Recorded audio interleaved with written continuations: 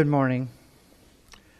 I'll go ahead and ask for you to pray for me as I speak this morning, because I changed my whole sermon at 4 o'clock in the morning this morning, and because of what I had planned to talk on in the counseling class. Jack thought that might fit, but as I read through it, it didn't fit very well, and I changed the whole thing. And I pray that God will give me the grace now, what I'm going to do is, the message is going to be why God brings adversity into our lives. And in times like these, that's one of the questions that happens for a lot of people, is they want to ask the question why. And it's not an unnatural question. It's a good question. Why does God allow things like this to happen? Now, I'm not going to specifically be talking about the event and what happened to Lila specifically, because I probably couldn't get through it if I did that. I'm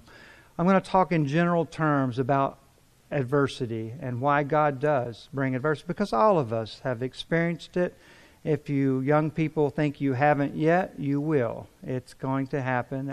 It happens to all of us. And our prayers need to be there for the family, and they need lots of comfort. They're experiencing hurt like I've never felt. We're not sad for Lila. Lila is in heaven. Lila is no longer in a wheelchair. She is running and spending time with Jesus and her grandmother and others. And so we're not sad for Lila, but we are sad for the family. And the question does come up when things like this happen. Why, God? Why do you allow these? And so in general terms, we're going to talk about why God brings adversity into our lives. And sometimes, there's several reasons. One is sometimes it's just self-inflicted. When you think about the different kinds of adversity that come into people's lives, many times it's just self-inflicted. They're lazy. A person is lazy at work, and they end up not doing a good job, and they get laid off, and they have financial problems, and that's just their own general sin. And in general terms, your own sin can bring adversity into your lives, and that's one way adversity comes into people's lives. Another way adversity comes into our lives is by the sin of other people. When you think about some adversity, you may have known or may have experienced abuse as a child. You may have experienced unfaithfulness from a spouse. These are adversities that are caused directly by sin. And it may not be your sin, but it might be the sin of someone else. And they can affect you for years. Then there are the adversities that seemingly come from just the normal circumstances of life. And I say seemingly because as we go through this, we're going to see that there are no randomness events in the life of a sovereign God. But on the surface, they seem like they're random. You have an illness, you have a layoff, you have financial problems, an accident, a miscarriage, rejection, loneliness.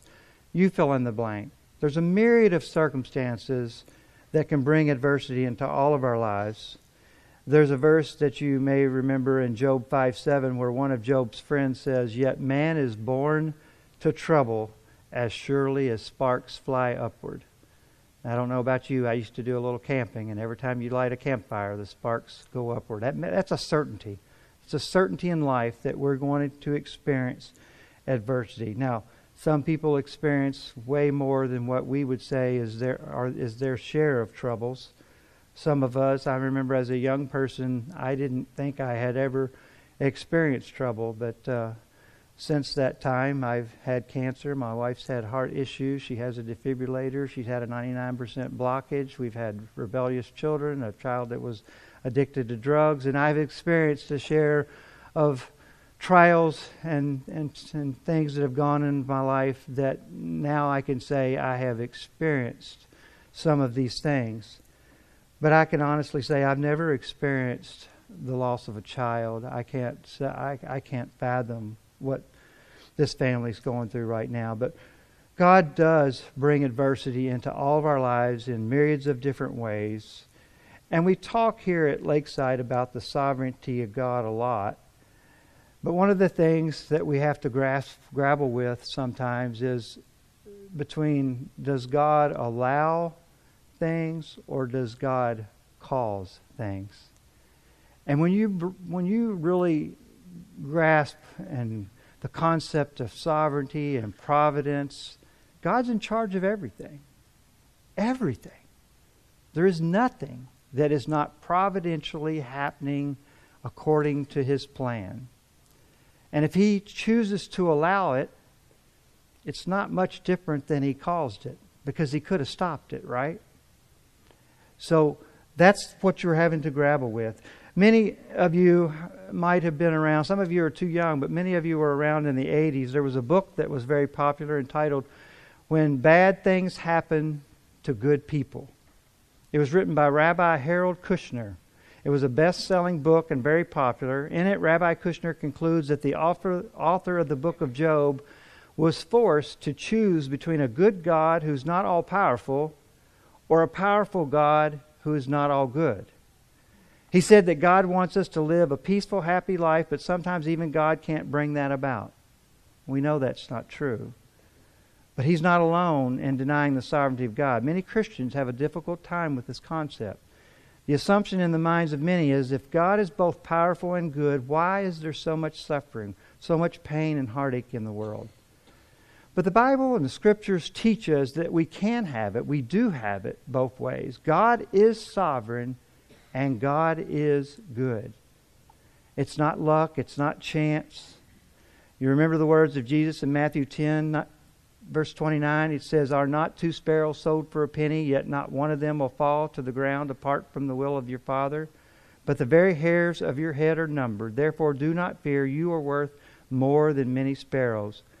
So if God exercises His sovereignty over both the good and the bad, we have to understand that. He is in control. He is in control of all the events and the circumstances in our life. I wrote down just a couple of scriptures that reinforce this. Ecclesiastes 7:14 says, "When times are good, be happy, but when times are bad, consider, God has made the one as well as the other." Isaiah 45:6 and 7, "I form the light and create the darkness. I bring prosperity and I create disaster. I, the Lord, do all these things." Lamentations 3:38, "Is it not from the mouth of the Most High that both calamities and good things come?" Now, my intent is not to spend the rest of the time talking about the sovereignty of God. I think most of us know it. We believe it. So if God does allow adversity and trials into our lives, then I go, they're using the word allow. God causes things to have a help. God causes us to have trials and tribulations. Then the question is why? Why does God do this? The Scriptures gives us many reasons, but I want to focus on just a few this morning. Specifically, I'm going to list 6 reasons that God brings adversity into our lives. And the first one is to test our faith. Anybody know James 1, 2, and 3? I'm sure somebody has it memorized. Anybody? "Consider it all joy, my brothers, when you encounter various trials, knowing that the testing of your faith produces endurance." Testing of our faith. That's the first reason God allows and brings trials into our life, is to test our faith. I've heard it said that sometimes a jeweler, if they want to test the genuineness of a diamond, will put it into water. And they say that causes the diamond to sprinkle, to sparkle in a way that even an untrained eye can tell the difference between a real one and a fake one. And likewise, I think the unsaved world can see the difference between a genuine believer and one who just professes faith in Christ when they are going through adversity. Nothing tests your faith like real adversity does. How a person handles adversity will really put the spotlight on their faith. I thought of an example in mine and Terry's life many years ago when her nanny that kept her as a baby, was basically a grandmother to her, was dying. She had been diagnosed with an aneurysm, and she had 3 or 4 months to live. And I remember how she handled that. She went on with life, acted like nothing was wrong, loved the Lord, went to church, prayed, read the Bible, had peace like a person who knew the Lord. And her sister was the exact opposite. Because of the news that she heard of her sister being pronounced with this disease and dying, she was all tore up, anxious. Every time she was in the hospital, she was there arguing with the nurses, just throwing a fit about things. And it was just this picture of light and this picture of darkness between their perspective on understanding who God was. And it shows your faith. This trial test shows your faith. And this is biblical. When you think back to the parable of the sower in Luke 18, Jesus explained that the seeds that fell on the rocky soil were those, when they hear, they receive the word with joy, and then they have no firm root. They believe for a while, but in time the temptation, the testing, as it says, fall away. Because of that, they fall away. And the seed that's on the good soil were the ones who heard the word in an honest and good heart, and they hold it fast, and they bear fruit with perseverance. So we all need to take spiritual inventory every once in a while, and God helps us with that by bringing adversity into our lives. And we can see our own selves, how we handle adversity, whether, first of all, whether our faith is real or not. Second of all, how mature is it? How are we weak in our faith? Or are we mature in our faith? The way we handle adversity will show us that. It will make it clear. Many of you know that several years ago I had cancer, and I'd be lying if I said that when I went through cancer and radiation treatments and chemo and all that, that I didn't ever think about dying. I did, briefly. I didn't linger on it, but I did. And especially when I first heard the diagnosis. And, it's not wrong to think about dying. It's not wrong to think about when we hear of things like what's gone on, to think that. Because Psalm 90:12 says, "Teach us to number our days, that we may present to Thee a heart of wisdom." And what did he mean by number our days? That means to consider, how few of them there are, that they're going to end at some point. We shouldn't run from the thought of death. We should think about it. I think it was David Jeremiah I heard tell a story of a woman he was visiting in the hospital, and she had a terminal illness. And she was very close to death, and her husband was there with her, and David Jeremiah was there visiting with her and praying with her. And as they were there, at one point the husband came in and he whispered into his wife's ear. He just got up the nerve to ask her, and he said, "Honey, I just want to know, what's it feel like to know that you're dying?" And he was unsaved, and without hesitation, she turned and looked at him, and she said, what's it feel like to pretend that you're not? We're all going to die. Some people want to ignore it. They want to just not think about it. You try to talk about something after an event like this, and they don't want to talk about it. Trials test our faith. Do you remember when the people of Israel were wandering in the wilderness and God gave them the manna? What did He tell them? How much were they to gather? 1 day's worth. Why did He do that? To test them. He said in Exodus 16:4, He said, "Gather a day's portion every day, that I may test them, whether or not they will walk in my instruction." God wanted to test them to see if they would trust Him to provide for them. So the first reason that God brings adversity into our lives is to test our faith. But that's not the only reason. God brings adversity into our lives to help us grow. And one of the specific ways He wants to help us to grow is in our humility. That's the second reason that God brings adversity into our lives, is to humble us. And you think about all the verses on pride and humility, you know how much God hates pride. And a proud person is probably not a saved person. And God wants us to be humble. I think of Philippians chapter 2 when it talks about Jesus being humble to the point of coming to earth to die on a cross. That's our example of humility. And our trials remind us to not let our trust in the Lord turn into presumption and spiritual self-satisfaction. The greater our blessings, the more Satan will tempt us to look at them as our own accomplishments rather than giving the Lord the credit. And I think that's sometimes the reason very intelligent people or very rich people often have a hard time, because they become proud in their own accomplishments. The Apostle Paul was probably one of the most intelligent persons of his time period. I have read some scholars say that if he had decided to become a philosopher, he would have surpassed Plato, that he was just a highly intelligent person in his day. But Paul, as he grew in his faith, knew the dangers of thinking so highly of himself. Do you remember the verse that talks about Paul having a thorn in the flesh? Do you remember why he had the thorn in the flesh?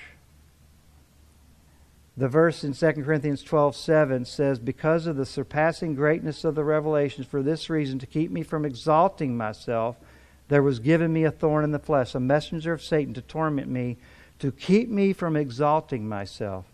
Paul said the reason he had this thorn in the flesh, this adversity, was to humble himself. Again, I have an example in my own life, and when I share these examples, I'm just sharing them because they come to mind. I don't in any way pretend to understand what Lila Goody's family has been going through, but I do know in my own life that I have been humbled by adversity. I have dealt with a rebellious son who was addicted to drugs since he was 15. And the emotional pain that comes from having a son who is wayward and not knowing whether he's alive or dead or eating out of a dumpster or whatever is very trying. And my wife and I were humbled by that. And I say that because when our kids were little, we were the picture-perfect family. We were the model family in our church. We had people in our church who put us in their will to be the guardians of their kids instead of their own parents because we were doing such a great job raising our children. They were involved in the church. They witnessed to their friends. They knew all the right things to say. They were just, we were on paper the picture model Christian parent. Homeschooled before homeschooling was ever and hardly known what it was. Everybody thought so highly of us. And I guess in a way we thought highly of ourselves. Because I remember somebody at one point having difficult times with their teenager. Mine were still little. And I remember thinking to myself, they're not doing something right. Gosh, don't do that, parents. Don't think like that. We did what we thought were all the right things. And I probably would have had things turned out differently and my kids all stayed with the Lord and went the right way. I probably would have been a very proud and arrogant person thinking, too highly of myself. But God, over the years, just took all of that away by this adversity. We had to depend upon Him and walk with Him day by day by faith. First, we wouldn't even talk to other people about it because we were ashamed and we didn't even want them to know. But as we released that to God and He humbled us, we were changed. Probably more than my son was ever changed by this adversity. We were changed. Now, he has since repented. He's come to the Lord. He just got married over in the Philippines, and God has answered some prayers in a mighty way. But there's no guarantee that ever happens. There is no guarantee. Everybody is accountable themselves to the Lord. But that humility came about by an adversity, and I wouldn't give it back. I mean, I don't want that for him, but I know I am a different person. My wife is a different person because of that adversity. So one of the reasons God brings trials is to humble us. Another reason that God brings trials and adversity into our life is to cause us to depend upon Him, to loosen our grip on earthly things and to grab firmly onto Him and eternal things. It helps set our priorities straight sometimes. He brings adversity to wean us off of our dependence on temporal things. He wants us to rely on Him for our strength. Do you remember in Acts when Stephen was giving his sermon and he quotes some passages that talks about Moses, and he says that Moses was educated in all the wisdom of the Egyptians and was powerful in speech and action. But when he was the age of 40, it entered his mind to visit his brethren, the sons of Israel, and he saw one of them being treated unjustly. He defended him and took vengeance for the oppressed by striking down the Egyptian. And then it says, and he supposed that his own people would realize that God was using him to rescue them. Was that the case? Did his people embrace him? No. They shunned him and said, what are you doing? Are you going to, they questioned even what he was doing. What happened to Moses after that? He ends up in the wilderness and a life of hardship for 40 years before God ever used him. God was then prepared him to be used. So he had to get rid of, his pride. He had to get rid of this, I can do this, God's going to use me attitude. And he had to get him dependent upon him. And then he did. And we know that because he didn't even really trust his own speech. He said, God, I can't speak before all these people. Well, if I can't go before Pharaoh, what am I going to do? And God said, I'll raise up your brother Aaron. He'll speak for you. So God wants us to be dependent upon him. And sometimes he uses adversity to do this. I found another example in 2 Corinthians 1 where the Apostle Paul says, for we do not want you to be unaware, brethren, of our affliction which came to us in Asia, that we were burdened excessively beyond our strength, so that we despaired even of life. Indeed, we had the sentence of death within ourselves. Why? He says, in order that we should not trust in ourselves, but in God, who raises the dead. Paul said that all the trials that he was going through, and we don't know exactly what it was specifically at this time, but we do know a lot about Paul and his life. What are some of the trials that Paul went through? Name some. Shipwreck. Prison. I can't hear some of you. Whipped and beaten. Stoned, left for dead. Yeah.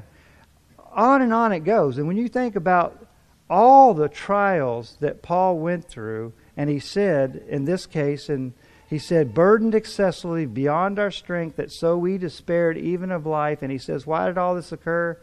So that they would depend, he's talking about himself and the other apostles, would depend upon God and not themselves. So I know that having cancer caused me to be more dependent on God. Most of my life I've not encountered many things I couldn't do and myself. It was a very hard time for me to be laying in a recliner too weak to mow the yard. That's just unfathomable to me that somebody else is going to mow my yard. If you know me, nobody could do it to suit me. I really don't want anybody else doing it. And I had to humble myself, and I had to let other people help me. I had to depend upon God for finances. I was out of work. If you remember, the time period that I had cancer was during the real estate crash. Most of my income was coming from the market and around real estate, and my income was down. My wife's business was down, and we didn't even have insurance. We had the Samaritan Ministries, which wouldn't pay for drugs and pharmaceuticals. It would pay for a lot of the other stuff, but just the patch to keep me from throwing up was $400. So I had to just give it over to the Lord. Because normally I would say, I'll work a second job, I'll work a third job, I'll do whatever it takes to make ends meet. I was that kind of a person. But I was in no ability. I had to depend upon God. And that actually was a turning point in a lot of ways for me. It changed my perspective on things. It changed my relationship with the Lord. It changed my dependence upon God. So God brings adversity to test our faith, to humble us, to make us more dependent on Him. And the fourth reason He brings adversity is to help us grow in perseverance. God uses adversity to cultivate perseverance into our walk. It's one thing to survive and weather adversity. That in itself is commendable. But most of us, if we have a hard time, if we have adversity, we're not going to lay down and die. We're going to get through it. We're going to muddle our way through it. But that's not the concept of persevering. The biblical term for perseverance is to prosper or to move ahead, to make movement within the adversity. It's to continue to persevere, is a character that enables someone to pursue a goal in spite of the obstacles and difficulties. God calls us to persevere. The actual word means to press forward, to make progress in the face of it. In Hebrews, the writer encourages the persecuted church to run with perseverance the race marked out for us. We're not to get depressed by our troubles, to get down and wallow in pity, but we are commanded to persevere. We heard a testimony. Those of you who were at Lavon's funeral memorial service yesterday heard a testimony of her perseverance. Late in life, body failing, the loss of her husband of 68 years, and people got up and shared how she did not quit. She could have easily just kind of sat back and said, I'm just going to kind of rest in my last few years, but she didn't do that. She continued to pray for people. She continued to be active in the women's fellowship. She continued to maintain relationships and encourage people. She persevered in spite of the adversity that she was going through. And we're all called to persevere. We have all been given a race to run. I love the verse in Hebrews 12:1 where it says, run with perseverance the race marked out for us. I love the wording of the verse. It implies that things we call obstacles, the trials and the struggles, the adversity, they are not foreign objects accidentally getting in our way. They are actually part of the course. They're set there on purpose. It's not accident. It's not a detour. It's not an afterthought. It's part of the race. The verse says the race marked out for us. All of us are running in the race, but we all have one that's marked out specifically for us. They're similar, but they're unique, and it's not an afterthought. It's marked out for us individually, specifically ahead of time. So how do we persevere? Paul tells us in Romans 5:3, he says, we know that suffering produces perseverance. James tells us in James 1:3, the testing of your faith develops perseverance. So adversity produces perseverance, and perseverance enables us to withstand adversity. It's kind of a vicious cycle. The principle is found in weightlifting. Anybody here involved in weightlifting? I know Oliver has been involved in weightlifting over the past. What happens, Oliver, when you lift weights continuously really hard for a while? What does it do to your muscles? They do, but first they break it down, right? You get really sore, and you have to break the muscle down, but that process then encourages them to grow back stronger. That's what adversity does for us. They don't immediately show the growth, but over time, as we continue to walk with God and to battle our way through adversity, we get stronger. It makes us stronger. It helps us persevere. But in order to grow in perseverance, we need to depend on God. That's why the previous point was dependence. We cannot grow in perseverance until we have learned to depend on the Lord. We cannot run the race God wants us to run unless we are doing it in His strength. Jesus said, apart from me, you can do what? Nothing. John 15:5, Paul said, I can do all things through Him who what? Strengthens me. Philippians 4:13. We are called to persevere, to do God's will despite the obstacles, but in His strength and in His alone. So we've seen that God uses adversity to test our faith, to humble us, to grow our dependence on Him, to teach us perseverance. And the fifth reason God brings adversity into our life is to equip us for a more effective service. Our adversities equip us for a better service to the Lord. When you think about that, what example from Scripture can you think of where someone, adversity, equipped them to be in a position to serve the Lord? Joseph, first one I thought of. When you think about the life of Joseph being sold into slavery by his brothers, thrown into a pit, ends up in Potiphar's house as a slave, ends up in prison, all for a purpose, all for a reason that God had preordained for him to do. It prepared him. Being in Potiphar's house helped him become knowledgeable of the laws of Egypt. He didn't have any knowledge of Egypt and the laws and how to do. What that did for him when he ended up being in command and storing up food to save the nation from famine was all part of his training through adversity, that he gained the knowledge and expertise to be able to fulfill that service later on. In 2 Corinthians 1:4, Paul said, God comforts us in all our troubles, so that we can comfort those in any trouble with the comfort we ourselves have received from God. I don't know how often you think about that, but the adversity that you are going through may have the reason so that you will have experience to help someone else who may end up in a similar situation. So we all experience adversity, and we need a friend to come alongside us and comfort us and encourage us. What better person than someone who has been through a similar circumstance? If you were having trouble with a rebellious child, who would you want to talk to? A man or woman who never had children, or someone who has had a similar experience and been through it and weathered that trial? That's who you'd want to talk to.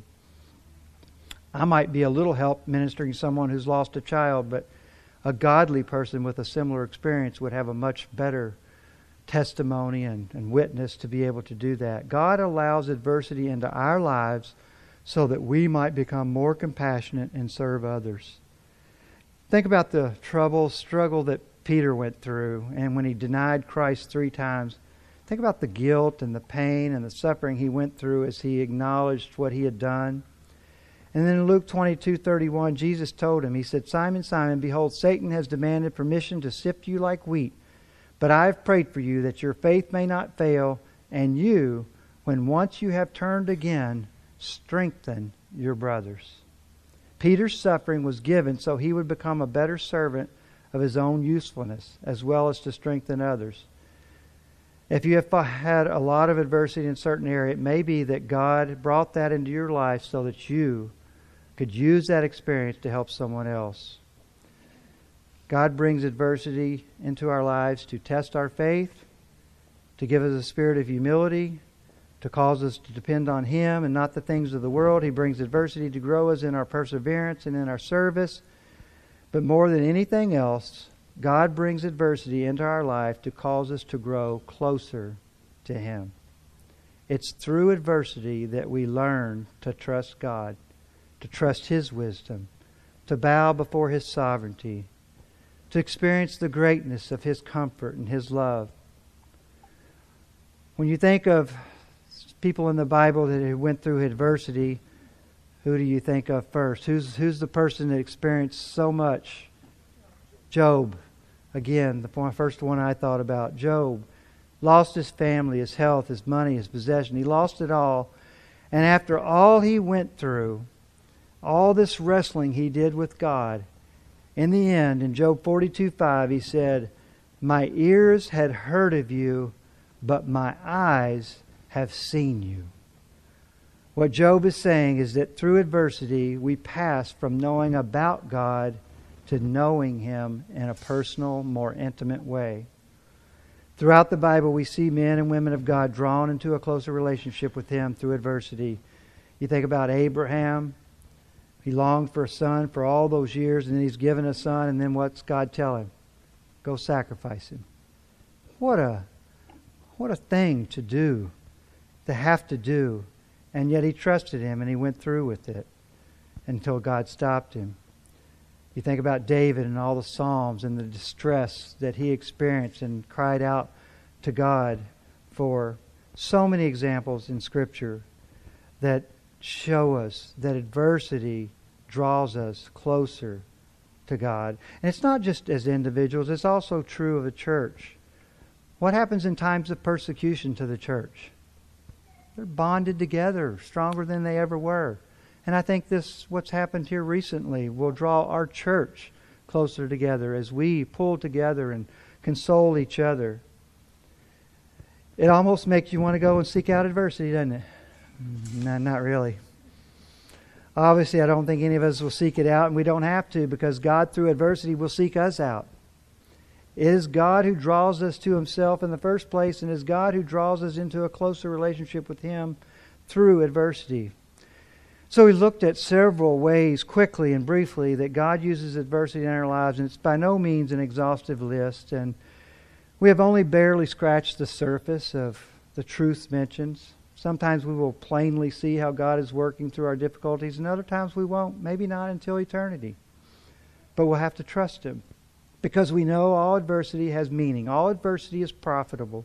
It may seem senseless and irrational to us at the time, but God has a purpose and a plan, and He brings everything together in His providence. We can be sure in some way He intends all adversity for our profit and His glory. It's not always easy, but we trust that. There's no such thing as bad in God's plan. That's something we dream up, because it's God's providence. He works out all things for good to those who love Him. John Piper wrote a little booklet that someone gave me when I was going through a hard time. It said, "Don't waste your cancer." And the main point John Piper in his book was trying to get across is really what I'm talking about this morning. What we call adversity, God calls good. It might be an illness like cancer, but it could be anything, any adversity. And don't waste your trial. It's God ordained. He is teaching you something. Pray that you would see it and respond. Don't waste your adversity. That's the challenge to all of us. Don't waste our trials. Instead, ask yourself, how is God working in this difficult time? What does He want me to do? How does He want me to respond? One of the scriptures we started with, "Consider it all joy, my brethren, when you encounter various trials." It's the only way that you can say, "Consider it all joy," is by knowing these truths and putting them into practice in your life. Understanding that God is both all-powerful and all good. And what may seem bad to us, He sees as good for us. Don't waste your adversities. It's been a very difficult time for some of our family in the last 48 hours, and you yourself may even be going through a difficult time. So just remind yourself that God is not just there with you watching. He is working through these adversities for your good and His glory. Will you pray with me? Father God, we do come to You acknowledging that life is sometimes hard, and this is one of those times in the life of our church, and especially several families of our church. And Father, we pray for them. We pray for their comfort that only You can give. I don't understand how any unbeliever could ever be comforted in a time like this, but they have the ability to draw upon Your comfort, to see eternal perspectives that others can't. And we pray that You would help them see it with clarity. I know their pain is going to take time, and their grief is okay. And Father, we just pray for them. We lift them up. We ask that all of us, there's others who are going through hard times, and if they're not now, they will be. And we pray for all of us that You remind us of the truth of Your Word, Father, that You are sovereign. Your providential plan is not asleep, that all of these things are part of our course set before us. May we walk them with You through them. May we run this race, Father, applying these truths to our lives, that we would be good testimonies for the unbelieving world around us. We pray all these things in Jesus' name. Amen.